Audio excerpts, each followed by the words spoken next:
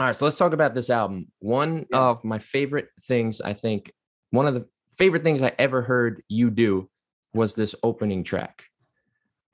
Just the MI.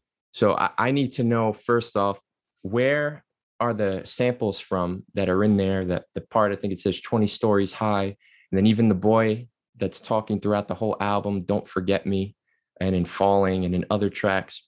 Yeah. Where is that? Where is that from? So there was a handful of VHS tapes from when I was a kid doing backyard wrestling. And so you guys got to see some of the wrestling videos from when I was a kid, when I announced the tour, the fall tour. Mm-hmm. There's a whole bunch of those videos, and all of my buddies were in there. And so you hear them talking throughout the album, the little cutbacks, tag Okay. team champions of the world, or he's up 20 stories high, Yeah, yeah, yeah. when I would jump off of a slide and body slam somebody or shooting star or whatever I was doing. So that was my boy Billy. And then the little kids talking throughout the album, those are actually my nephews. So my Yeah. nephews did the handwriting for the track list. And then they did the voiceovers where they, are talking on the album, the Yeah. little kid voices. And I basically sent a list of things to my sister, like have them say these things. Yeah. She held out her iPhone and you can hear her in the back, say Yeah. this now, say this, try it. And so she sent me all those files and I chopped them up off the iPhone and I turned them into little clips for the album. It's dope. Obviously I got my mother narrating like the whole album. So we got Yeah. that. It's cool, man. I think it's a cool project. It's very nostalgic and it's interesting that I was even able to pull from people in my own bloodline that are kids. So it kind of kept the album cover is actually shot in my godson's bedroom. So he's not, blood, but he's like blood. Yeah. Yeah. Yeah. Kept the kids involved were like directly connected to me. The other thing I love about this song is you opened up like this choir, like this chorus of people. So like who were those people singing? And did you have that vision in your head? Like did it come out how you wanted to sound? Like how was that arrangement? So that record is actually an amalgamation of a couple ideas. When I was working on Magic and Bird, Ty Shane, or who y'all know as Beam, was in the studio with me. And we were working on records. And he showed me that intro.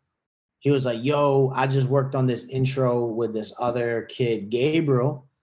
And he was trying to use it for his album. And he hasn't figured out a way to use it. And I was like, yo, that's amazing. Let me give it to me. And it had a different beat on it and everything. And I actually, around that time, like a year later, that's when Justin Bieber tweeted out my song or whatever. And him and I started like talking. And I was thinking, I was like, yo, I should put Bieber on this song. Am I falling from this? I was that chorus part. And then, because at that time he was like, yo, if you need something from me, let me know. And I was like, I do. I just don't know what song I'd put you on. And I never really figured it out. And by the time I thought of some ideas, it was like the relationship was no longer really there. I mean, every once in a while it'd be like a like on a picture or something. But at that point, he was like excited about my music. So you're going to win him back. You're going to win him back with this one. Who knows, bro? I just, whatever. It's all good. This Justin knows. Just knowing Justin's, you're gonna win him back. Yeah, yeah. So, anyways, I was gonna put him on that, and I was like, people were like, I don't think that's the right song.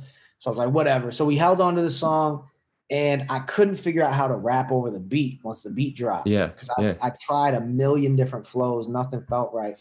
So then, when it was time to like finish this album, I was like, yo, I still need an intro. So I went back from 2017 and found this intro.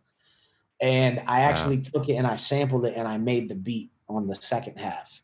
And once I made the beat and changed the 808 and everything, that's really when all the flows and like ideas started coming. I was like, all right, I cracked the code, So that's how that came together. It was Ty Shane, Gabriel, Genre.